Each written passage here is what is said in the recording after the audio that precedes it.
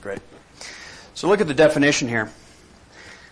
We have and if you're just coming in, there's a handout right here.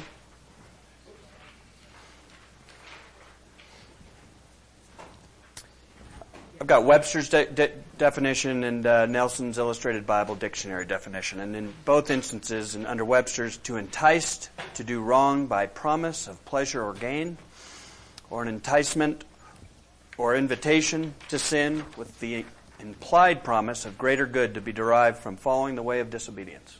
Guys, I underline promise in both those situations. A promise, and that's all it is. And I will submit to you as we look in the garden here, if we'd all open to Genesis 3, that's what all that Satan did with Eve, is promise something.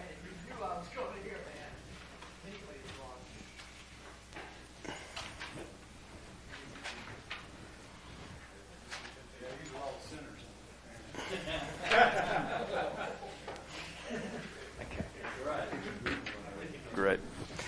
Let's look at Genesis 3, 1 through 6. And essentially what we're going to read here is a little dialogue that Eve had. And put yourself in Eve's shoes here, guys. And put yourself in the circumstance that most plagues you. Okay? And then we'll open to prayer. Now the serpent was more crafty than any beast in the field, which the Lord God had made. And he said to the woman, "Indeed, has God said, you shall not eat from any tree of the garden?" And the woman said to the serpent, "From the fruit of the trees of the garden we may eat. But from the fruit of the tree which is in the middle of the garden, God has said, you shall not eat from it or touch it, lest you die." And the serpent said to the woman, "You surely shall not die. For God knows that in the day you eat from it, your eyes will be opened, and you will be like God, knowing good from evil." When the woman saw that the tree was good for food, and was a delight to the eyes, and the tree was desirable to make one wise, she took from it its fruit and ate. She also gave it to her husband with her, and he ate. Let's open in prayer here. Heavenly Father, our seed is from Adam and Eve. We walk with sin in our fleshly body, and its desires sometimes are overwhelming. And Lord, we know when we put our hope and trust in you, and we seek to know Jesus Christ, the person of Jesus Christ, that victory over temptation and sin can be ours. Lord, as we speak to one another here today, let the Holy Spirit lead this discussion. Empty me and fill me with your Spirit. And these men here, Lord, have them edify me. Because we all are in a walk, Lord. And we thank you for this wonderful process of living prior to coming home to you. In Jesus' name we pray, amen. Guys, let's switch to 1 John 2:16 and 17 and look at the ramifications or what led Eve to this discussion. And guys, one thing that strikes me is that here, as you're looking that up, look in verse 2 in Genesis, it's 3:2. From the fruit of the trees of the garden we may eat. Eve was not without sustenance. She could eat from any tree of the garden. So it wasn't like she was being denied something. But what she felt was that God was holding something back from her. There's something better out there. But God loved her so much that He didn't want her to have the knowledge of good and evil. And as we'll see in 1 John 2:16 and 17, the three elements here are all that Eve embraced and what we embrace when we are led into temptation. For all that is in the world, the lust of the flesh, the lust of the eyes, and the boastful pride of life is not from the Father, but is from the world. And the world is passing away, and also its lusts. But the one who does the will of the God abides forever. Lust of the flesh, her desire to satiate an appetite with something beyond the fruit that she had in the garden. Lust of the eyes. In verse 6 of Genesis, the woman saw that the tree was good for food, and it was a delight to the eyes. What great words. A delight to the eyes. How many of us in this room have been sucked down the drain by the light of the eyes? It's right between the eyes. And then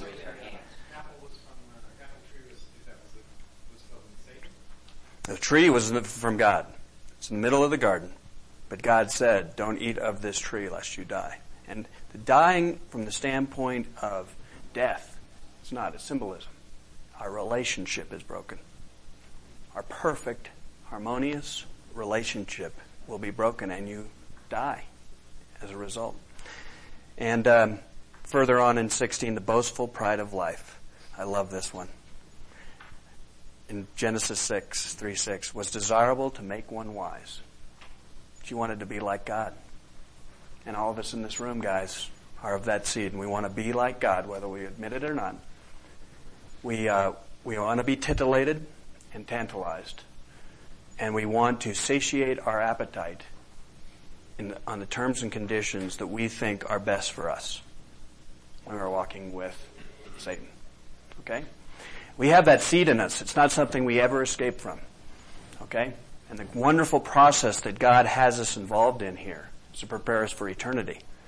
And yet, some of my friends are bogged down to the degree that they've lost their wife, their home, their children, their job, and every cent they once had.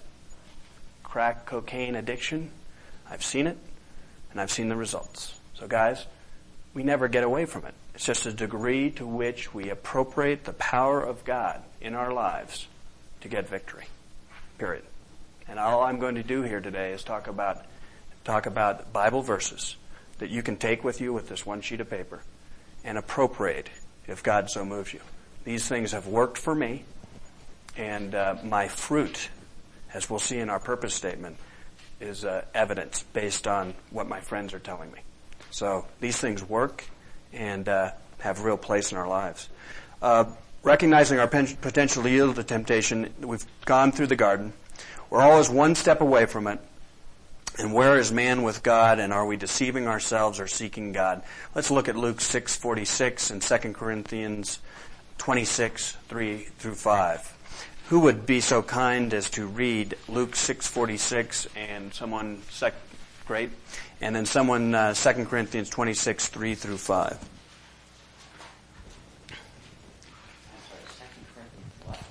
Excuse me. Did I have said 2 Corinthians?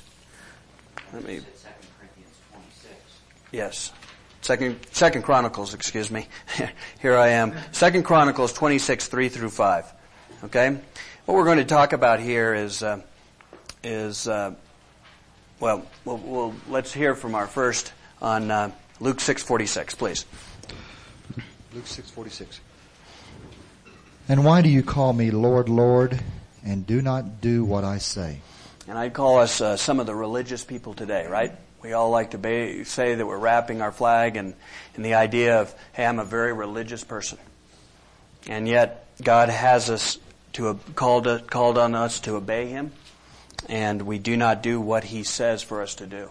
That's a first sign of deception in our lives, if we are not following the credo of God and Jesus Christ. 2 Chronicles 26:3-5. Who has that? Go ahead, Dave. Uzziah was 16 years old when he became king, and he reigned in Jerusalem 52 years. His mother's name was Jechaliah. She was from Jerusalem. He did what was right in the eyes of the Lord, just as his father Amaziah had done. He sought God during the days of Zechariah, who instructed him in the fear of God. As long as he sought the Lord, God gave him success. That is all we hear about King Uzziah in the Old Testament. That is all we hear about him. Verses 1-5. And I just kicked out 3-5. But the key is in verse 5. As long as he continued to seek God, God prospered him. Now guys, any friend of mine that is entangled in sin in a continual basis is not seeking God. Plain and simply. And in any of you in this room that have reoccurring sin in your life or tempted to get into that, the degree to which you're seeking God, you need to analyze. You've got to say to yourself, am I honestly seeking God and His will for my life? Okay. What scripture was that? That was 2 Chronicles, 2 Chronicles 26, 3 through 5. And my abbreviation there, you could confuse it with Corinthians, but it's Chronicles. What are the implications of it? This is obvious. James 1:13 through 14. I'm going to paraphrase this, but essentially, what we're looking at in that is, let no man say who is tempted, I am tempted by God, for God cannot be tempted by evil, and he himself does not tempt anyone. But each one is tempted when he is carried away and enticed by his own lust. Temptation is not sin, guys. But when it's carried away and leads to sin, it is. It is absolute. It is dead wrong. Yes? We're called to take every thought captive to the obedience of Christ. Mm-hmm. Lay it on the altar. The eyes are delighted by, perhaps, I don't need to describe anything, but sure. We all stand there and all of a sudden some young lady walks by. At what point do you feel that temptation to look shifts gears in the grappling of taking that thought captive and saying, no, I'm not going to feast my eyes on this. Excellent lead-in question to and I will answer that by getting down to the ripple effects in 2 Samuel, right down here in item B3. The snowball effect is, and we will answer that question very concisely. Snowball effect in Hebrews 10:26 and 27. First of all, why don't you guys all go jump to 2 Samuel 11, and I'll read for you Hebrews 10:26. For if we go on sinning willfully, after receiving the knowledge of the truth, there no longer remains a sacrifice for sins, but a certain terrifying expectation of judgment and the fury of fire which will consume the adversaries. That is sobering. Without repentance, where are we with God? Would you hand that back all the way back?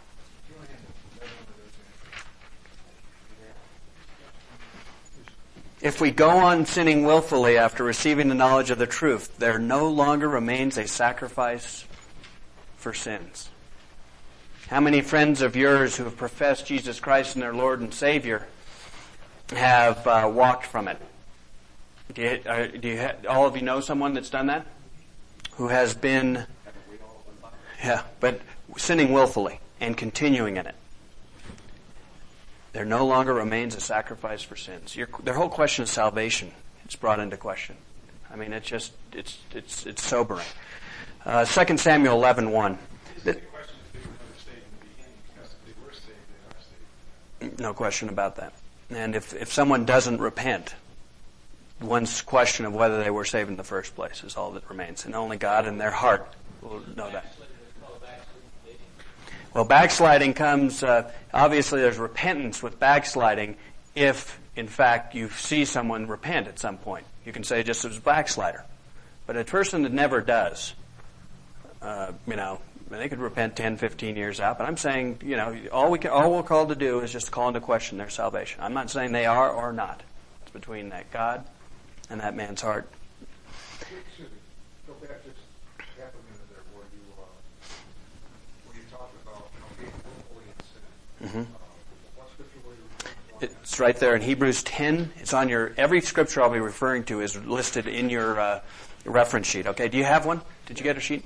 Yeah, it's right there. Hebrews 10:26 and 27. Now we're going to look at the life of David. And this is a fascinating life, if you ask me. He's one of my favorites. And I'm going to paraphrase, because not to read it all, but verse 2. David arose from his bed and walked around on the roof of the king's house. He saw a woman bathing and was very beautiful in appearance. Does this ring true to what Adam or Eve saw in the garden in a lot of ways? You see some parallels here? There was restlessness. What else can I do? I've conquered. I've got the world at my doorstep.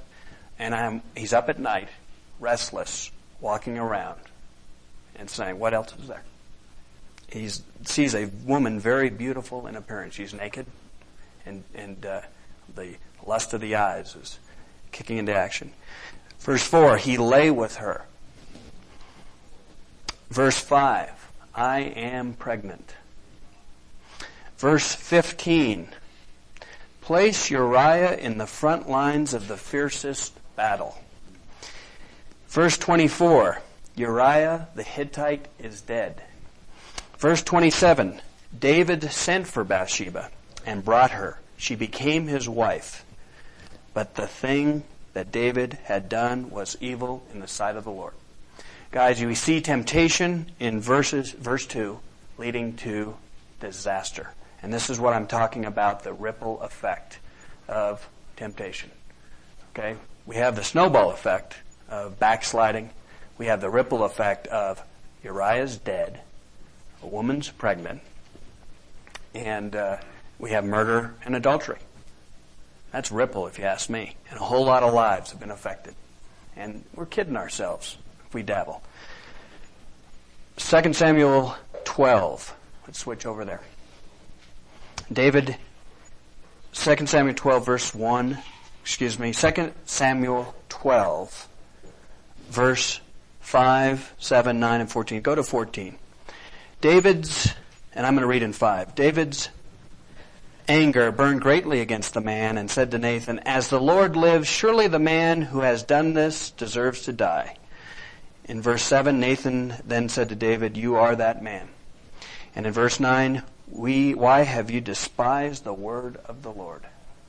And in verse 14, the child also that is born to you shall surely die. A repercussion here now. The son born out of that adulterous situation, God said that son will not survive. We're going to leave David here now. We're going to answer your question. At what point, what is the mechanism here? The entertainment of the thought. You see this beautiful woman, and we entertain a thought. We examine the thought. We say, what would that be like? We enjoy the thought. We vicariously live it. We experience what was previously a thought personally.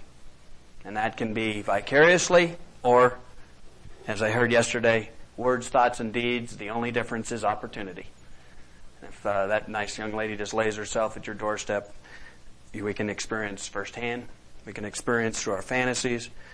And then we excuse the attitude of sin. Boy, I love it when a guy is entrenched or enmeshed in sin. The rationalization. And then the personal attacks on me. It always comes to that. You can't possibly relate to what I'm going through. You holier than thou SOB. This is brother to brother. I love the rationalization. And then they are enveloped by it. And guys, that's the whole process right there in a nutshell. The entertainment of thought, the examination of thought, the enjoyment of the thought, experience of what was previously thought, excuse of the attitude, and then enveloped by it. Go ahead. And I say, as a guy who had backslidden for a period of 7 years after walking and knowing the Lord Jesus 7 years prior, never once did a man come and confront me and say, "You are the man." And I guess, I had guys, I'll never forget, got involved in a deep study in Hebrews with a bunch of guys, and after sharing a portion of my testimony, one of the guys says, "Maybe you weren't even saved before. Maybe you didn't come to know the Lord Jesus." And I know otherwise. I know that in fact I was. I saw fruit. I, really saw God work in my life yet. And I look back and boy, you've hit it right on the nose. The eyes, the seeing, the delight. And then there she was. Right in there. And there was no stopping it. Guys, we can do this. I guess I want to encourage, just to close. Yeah, excuse me. I want to encourage just to say, if you see a guy heading into it, confront him.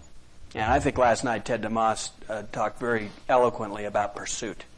Pursuit of a brother that we see in a circumstance that may not be beneficial to his well-being as he walks to the Lord. I think it's incumbent. And I think we answer. Yes. I think we answer to it. Yes. You bet. And we'll get to your question.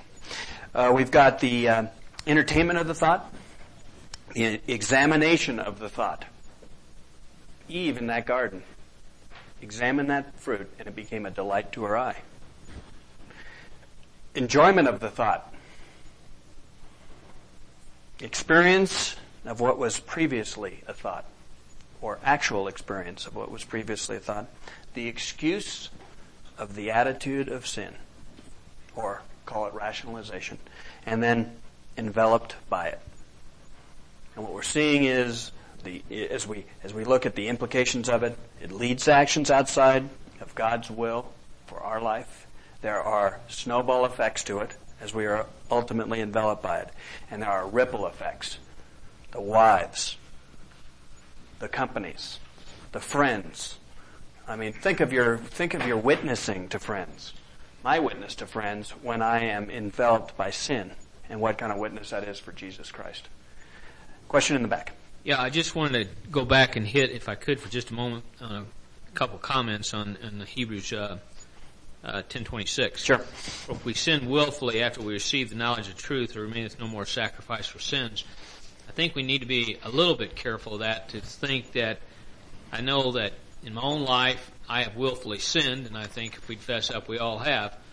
But if we continue to willfully sin, because I think if we willfully sin, we also have to remember we're under God's grace. And that if we mess up, we don't need to get beat up too bad. But if you continue to willfully sin, I think is maybe a better understanding of that, possibly. As well as having been a backsliding Christian for 18 years, when it comes to the salvation in this situation, if the sin doesn't bother you, even when you're backslidden, then that's when you got to question salvation. Because I always say a backslidden Christian is much more unhappier than a unsaved person. Because the unsaved person has never known the joy and peace of being saved, and the backslidden person has. So if you can continue to willfully sin and it not bother you, then you got a real concern. Yeah, and I think we're all here, saying, part and parcel, to me, the attraction to talking to you about this was developing a talk about this and discovering in my own self my shortcomings apart from Jesus Christ, and knowing that person's life. Our Savior's life. And this is, all I can encourage you to do is do a study on your own of these verses, and you will be edified. And the things that you are feeling most convicted on, or I am tired of this temptation coming up, and sometimes leading to sin. Not all the time, but sometimes. But I'm tired of the first part, the entertainment of the thought, the examination of the thought, and the enjoyment of the thought. Because I don't want to get enveloped by the sin. And this, believe me, this framework that has been developed here works. And we'll get to purpose right now. Developing a biblical perspective of dealing with temptation. Our purpose statement, guys. Do each of you in this room have a purpose statement as it relates to your life on earth? Okay. One hand. How many people have a purpose statement? 2, 3, 4. Okay, guys, without a purpose statement, you are dead. Okay? It's like going into our battle. Okay, we've got our worst enemy. I can't think of who our worst enemy is on a global perspective, but let's go back 10 years and say it's the Russians, and they're coming right over the hill at us. And we're going to fight them the way we are right now. We have no game plan. We have no weaponry. We have no equipment whatsoever. What chance do we stand? Without a purpose statement, knowing what we want to be with God, we are dead. And it takes work, but there's a booklet downstairs. And then on the back of this sheet of paper, you'll see it mentioned, Establishing Your Purpose. That booklet was written, I think, by Gail. It's Ministry in the Marketplace. Guys, it is invaluable. If you do not have a purpose statement, and this is important to you, get that booklet and develop one. Because essentially, purpose is not a process. It's not an event, one day. It's a process. And we are called to live our lives by faith. And finding our purpose this is awesome. It's either deduction, association, emulation, or personalization. And guys, let's identify with these first three, the ones without purpose, without a purpose statement. Deduction, adding it all up at the end based on my life's activities, a post-mortem purpose. Was Admiral Rickower an example of post-mortem purpose or what? Was that chilling? Okay, now we're all in that boat without a purpose statement, guys. We're an Admiral Rickover. Association, another way to establish our purpose. Families, companies, churches, clubs, and complying with the corporate purpose of a couple of those organizations. We can comply with those and then develop our purpose from that. I'm in the best club, I'm in the best church, I'm in the best company, and we vicariously, live through those things, and that's called our adopted purpose. So we have nothing to do with that. We're just part of a corporate culture, and we adopt it. And that's as dangerous as the postmortem purpose. The emulation, another way to establish it. Heroic figures, a son to a father. I want to be just like my dad. Hairstyles, fashions, whatever. And that's the vicarious purpose. I want to be like XYZ. And guys, those three approaches, you experience burnout and you blame the world for your failures and disappointments. And have we all had friends, or are we at one time in our life blaming the world or our circumstances for our problems? Amen to that? I guarantee you I was. More importantly, it's the personalization. This is the way to do it. Personalization. The source has to be God to have lasting meaning. And it's defined by God and not by me. As much as I want to be like God, as that seed is in me, because of the Garden of Eden, God defines it, not me. And if I am squirming in my chair right now and saying, I don't like what I'm hearing, then I know that I am probably willful outside of God. And we get to know God intimately through this. And we do this as we get into the Scriptures and apply them to our lives. Guys, show of hands, how many of you read the Bible every day? Okay. About half. I would guess when I've given this talk before, about half raise their hands. All I can say is to the other half, I've been in that boat. And guys, don't cheat yourselves anymore. Not enough time in the day, Ned. You can't possibly relate to my circumstance. BS. Without God every day, guys, starting your day off, you are dead. It's the Russians coming over the hill again. You are not equipped to handle the world that you are about to move into on a day-by-day basis. I encourage you. It's not a have to, it's a get to. You get to start your day in the Word of God, and your day and all that the Lord has planned out for you will have meaning. It is just an absolute must. True fulfillment can come from this approach, personalization in our purpose. The ultimate purpose, the universal purpose, and the unique purpose. Obviously, we want to get to the unique purpose of what we are here to do for God. And again, I will not go into this any more than to say the booklet downstairs will help you do it. And if it's important to you to get victory over temptation and sin, not ultimate, but major, we never get beyond it because of the process we're in. That book downstairs is a must-read for you. The evidence of purpose. This is always a good one. This is a squirmomatic, too, for people. 4 things to write down here. Evidence of a biblical... This is just the purpose statement in item 1, okay? And it all is contained in the booklet downstairs, okay? This is a temptation talk, but I'm talking that if we're going to get victory over temptation, we need to have a biblical purpose for our life. Or we're just like we build our house on sand. We're kidding ourselves. So it is the cornerstone to your victory or your battle in temptation. And evidence of purpose. It should make a difference in the fruit of your life. And the fruit of life we'll get to, very specifically.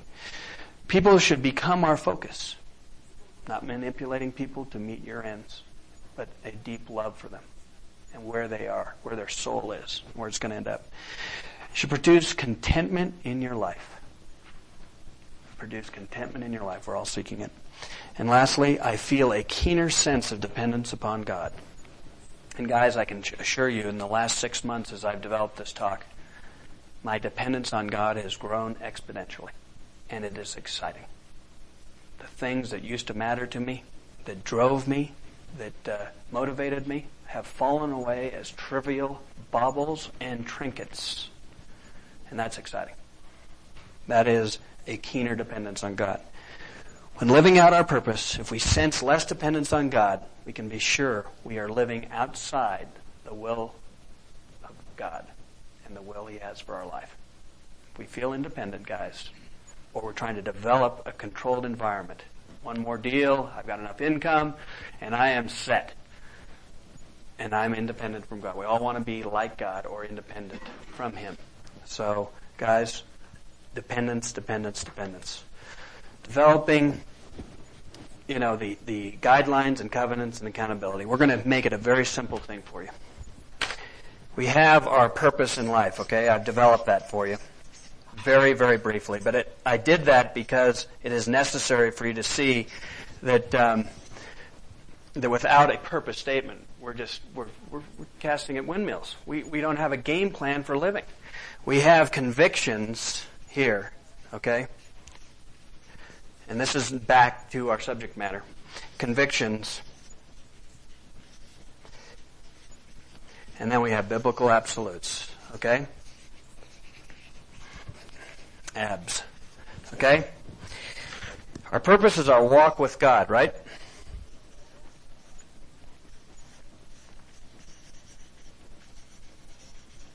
Okay? We want to walk in this narrow confine right here. Okay? Staying dependent on Him and operating within the biblical absolutes of the Ten Commandments and the two greatest commandments, which are right, loving God and loving our neighbor. Staying within these requires convictions, armament. We'll get into it in Ephesians 6. Biblical absolutes we don't want to get into. Right? We don't want to violate these. They're to our detriment. They don't benefit us in any way, shape, or form. We've got to go back to the altar and say, Lord, I got to repent. You can see at the bottom of our page here, repentance is the key. It starts all right there. But we want to stay within these confines. And I'm telling you guys that from a temptation standpoint, I have sexual lust as my biggest temptation. Okay? I'm a single man, 38 years old. Prior to coming to the Lord, I slept with anyone. I manipulated women. I was just like Joe. I was the king of the heathens. I came to the Lord, and I'm saying I don't want to violate that biblical absolute of sleeping or fornication outside of marriage. It's all something we can relate to. And so, until I develop convictions, i.e., not developing my conviction of I'm going to withhold my sexual desires here in the back seat of the car in the drive-in with my pants unzippered. I'm going to develop my conviction statements now. No. Doesn't work, boys. We've got to be equipped before. So the convictions are key here to maintain our purpose. Our purpose is to know God, trust Him, and to know Christ and trust Him. And again, that growing dependence. And the exciting thing about this is you might all be sitting here going, God, this sounds like a whole lot of work. I've got to develop a purpose statement, and I've got to follow all these rules and regulations. No. We're going to get to, in the bottom of this thing, some issues relating to the fruit and real victory and a joyful, joyful existence with God. And that is what this is all about. Questions on any of this so far? Is this making sense to you? Is it all one ear and out the other? Question back here. Anything? Fine? Yeah. I didn't understand. Are you saying that we're hemmed in by our convictions, which are hemmed in by biblical absolutes? We're not hemmed in by anything. I don't quite understand that. But visualize that we are on a narrow path, and the Lord lights our path, right? And we want to stay on that straight and narrow path with the Lord. Convictions help us to maintain that. You may say, I can have a beer. If you have someone in here has a drinking problem, I can have a beer, and it won't lead me to have 5 more and be drunk. But another guy says, you put the smell of that stuff near me, and I'm in trouble. So we each develop convictions in that particular area so that we can have what? Victory. We have the potential to not violate the biblical absolutes of drunkenness, sleeping. You name it. You've all got your battles. Put your battle out there and then say, okay, what convictions do I personally develop to make sure I don't violate them? Okay? Does that make sense? It's a good question. I'm glad that you asked it. But does it make sense to each of you? There's a challenge on the back side of this sheet of paper on just this regard.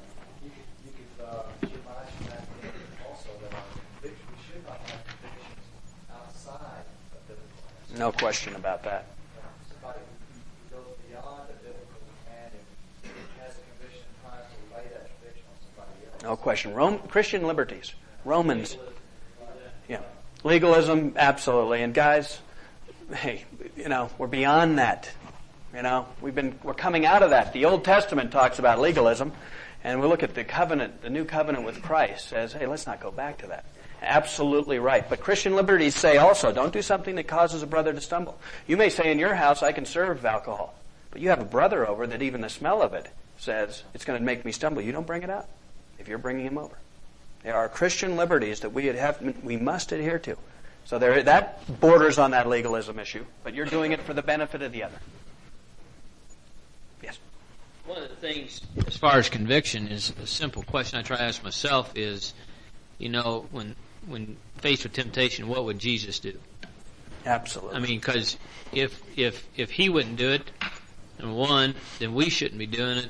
Number two, and secondly, when I heard Gail make the statement one time that I really liked, it said, "Hey, you can do what you want to do." And he says, "I got the good news, bad news syndrome. You can do what you want to do, but someday you get to review it with God."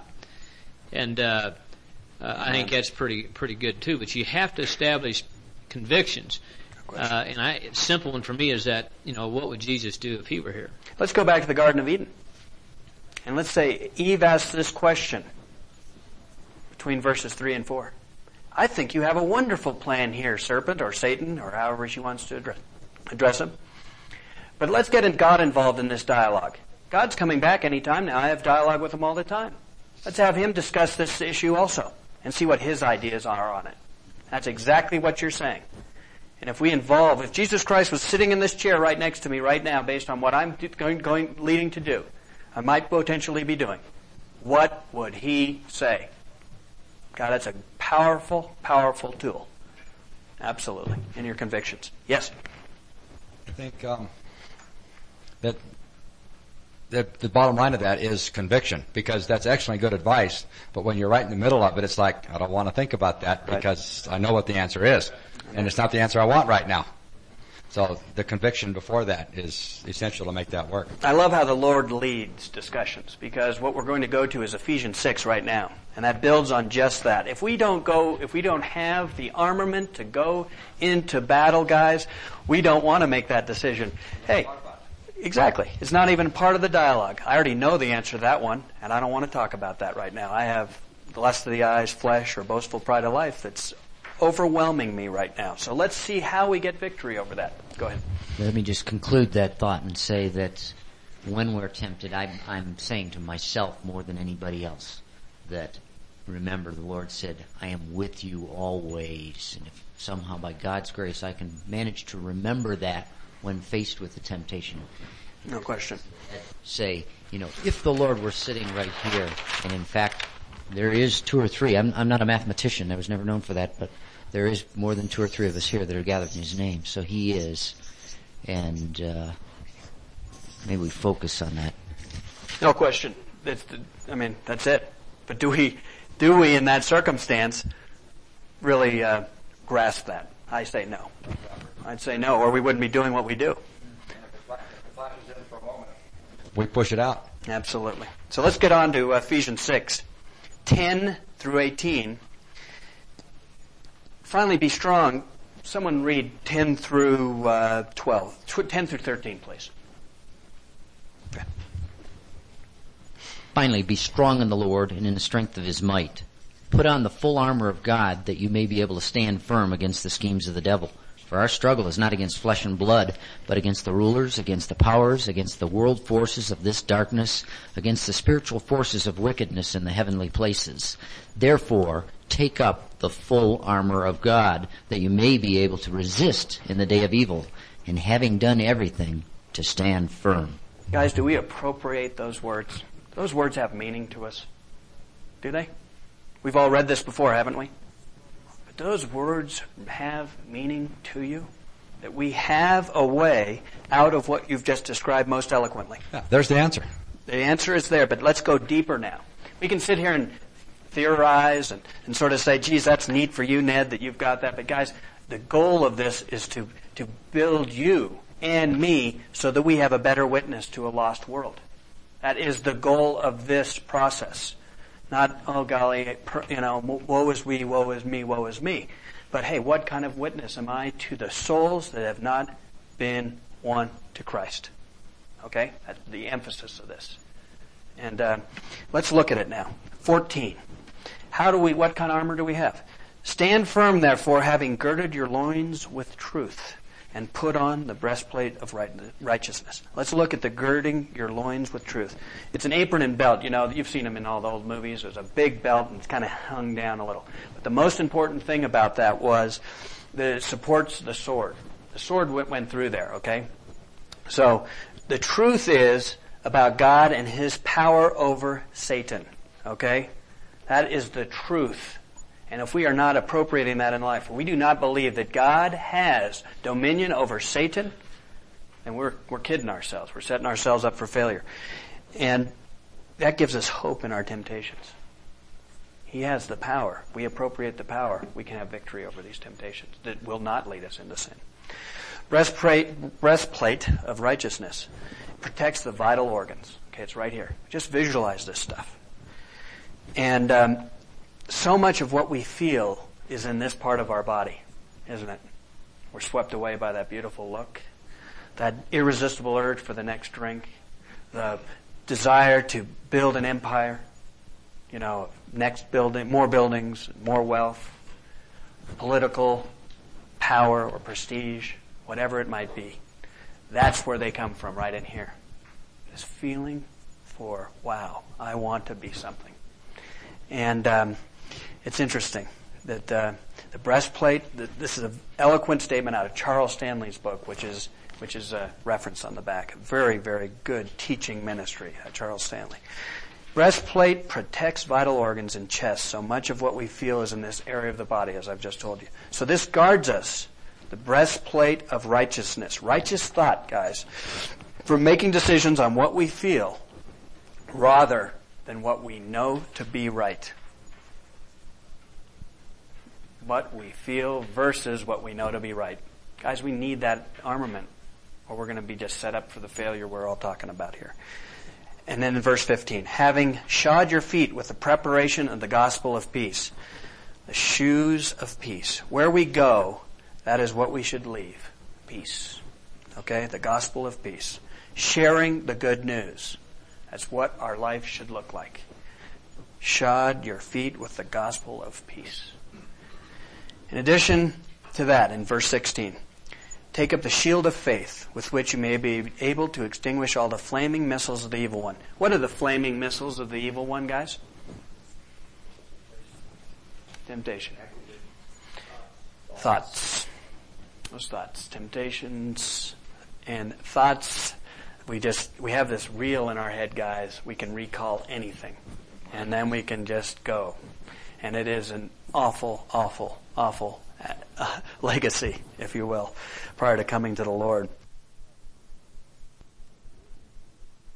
Faith is associated with the shield because God has us go into some situations of potential criticism or failure. So when we choose to go, we get to walk by faith, and our faith is the defense against fear, insecurity, anxiety, and anything else that would keep us from moving out in obedience to God. Guys, I can't tell you how that talked to me. Fear, insecurity, and anxiety. Faith. Shield of faith. I am moving out right now I have put this on, and I'm carrying this. And the shield of faith, as Charles Stanley talks about it, almost the size of a door. It's not those little round things that they use in the movies. It's huge stuff. Maybe sometimes just drenched them in water, so that when they would fling the the arrows with fire on them, they would be put out. These things are huge, and we can appropriate that kind of power. The visualization of this. All I can suggest is get into this word and meditate on it and appropriate it in your life. And then 17, the helmet of salvation, the sword of the Spirit, which is the Word of God. The helmet of salvation was very ornate. It was an ornate kind of thing. Our salvation should get people's attention and protection of our mind where the spiritual war is won or lost. See, it does two things. It gets the attention of people. Wow, what's different about you? And it protects our mind. Okay? And we are saved from the results of temptation when we choose to be obedient. Our salvation in Christ gives us the potential to say yes to God and no to sin. Guys, if we do not, Charles Stanley starts every single morning of his life reading and meditating on Ephesians 6:10 through 18. Every single day he puts on the armor, so he is equipped on a moment-by-moment basis to do just as we are talking about here, to turn away those thoughts before they become enjoyable to us. And guys, I am here to tell you that in my lustful, fantasizing world that I lived in, that I have had victory. And this was my deepest, darkest, if you will, burden to bear. It was my alcoholism. It was my workaholism. It was my aholism. And all I can say is, guys, as I've meditated on these words in the last 2 years of my life, and specifically in the last 6, the victory has been unbelievable. The people around me have said, what is different about you? The fruit, as we talked about. And the contentment has been overwhelming, unbelievable. And dependence on God. And knowing where I'm going to be in eternity with Him. And my small part in this play grows every day. The awesomeness of God. And guys, it gives me chills talking to you about it. And I am telling you, that's what you get. It's not this lifelong battle of, oh, what's going to tempt me today? That is settling for trinkets and baubles.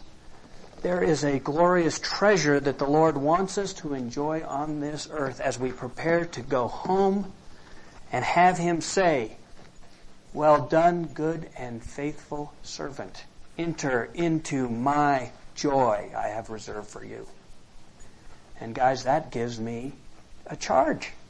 It's not this battle royale every day. It's what do I get to do with you today, God? How are you going to use me today? And these issues, the sexual fantasy for me, I haven't had a problem with celibacy. But the fantasizing aspect with my big ball and chain has been trivialized.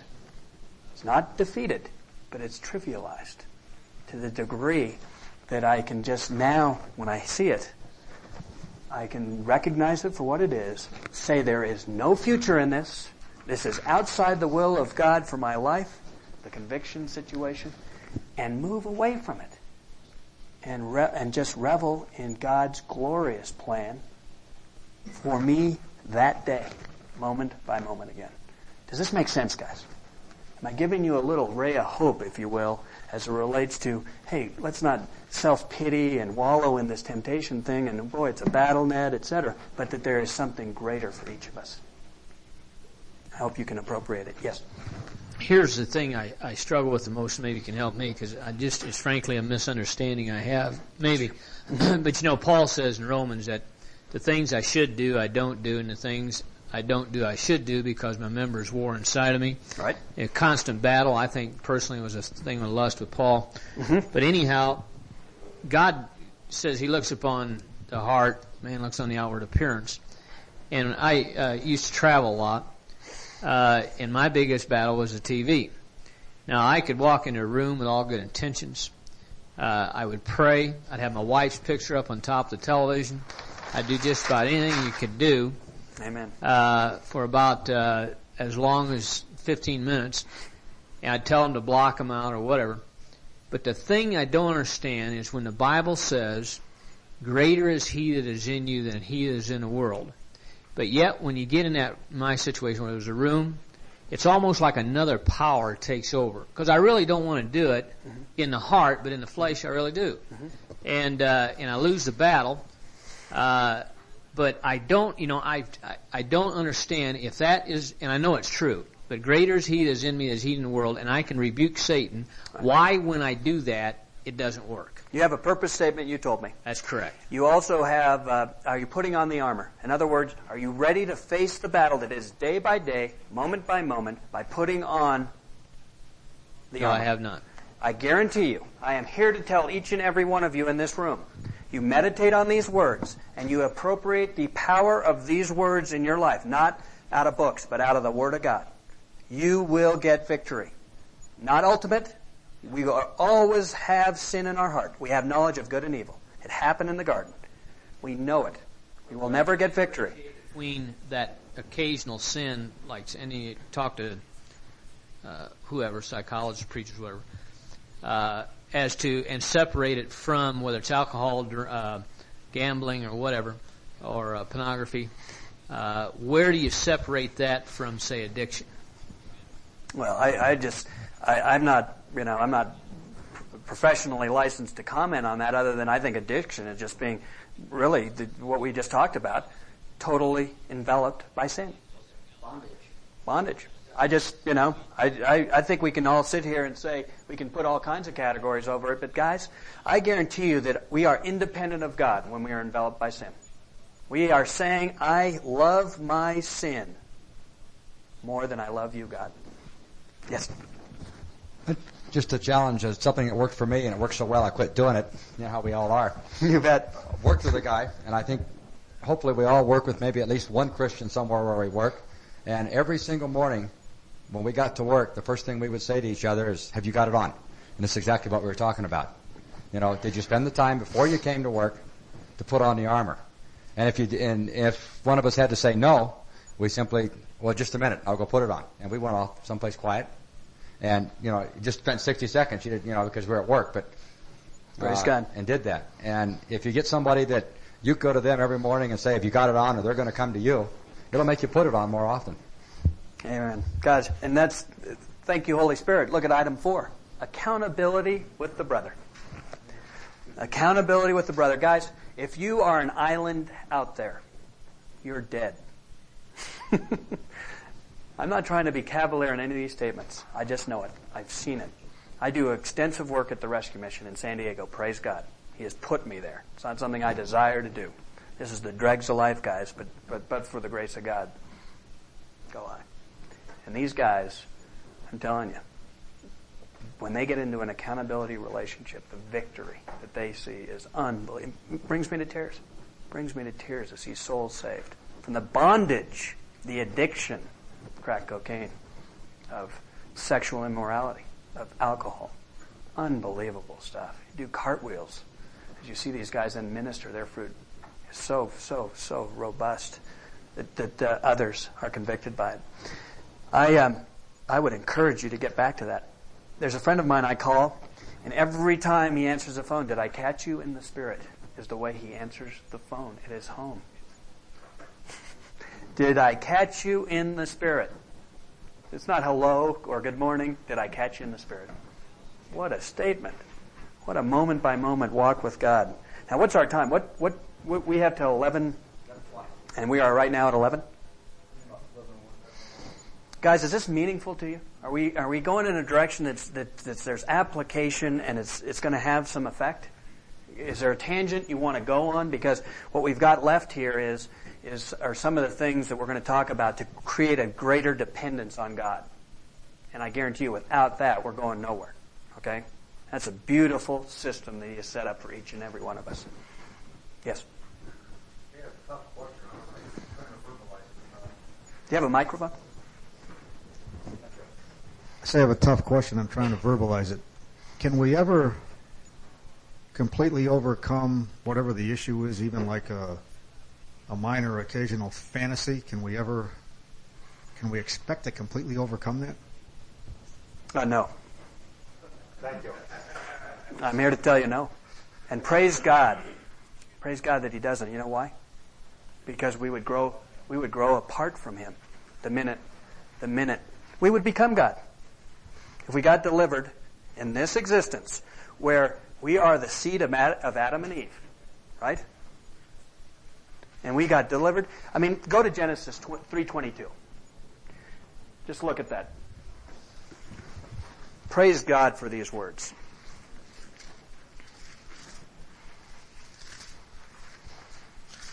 I think, going from memory, it's 3:22.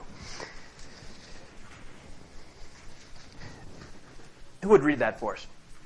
Someone with the microphone. Go ahead.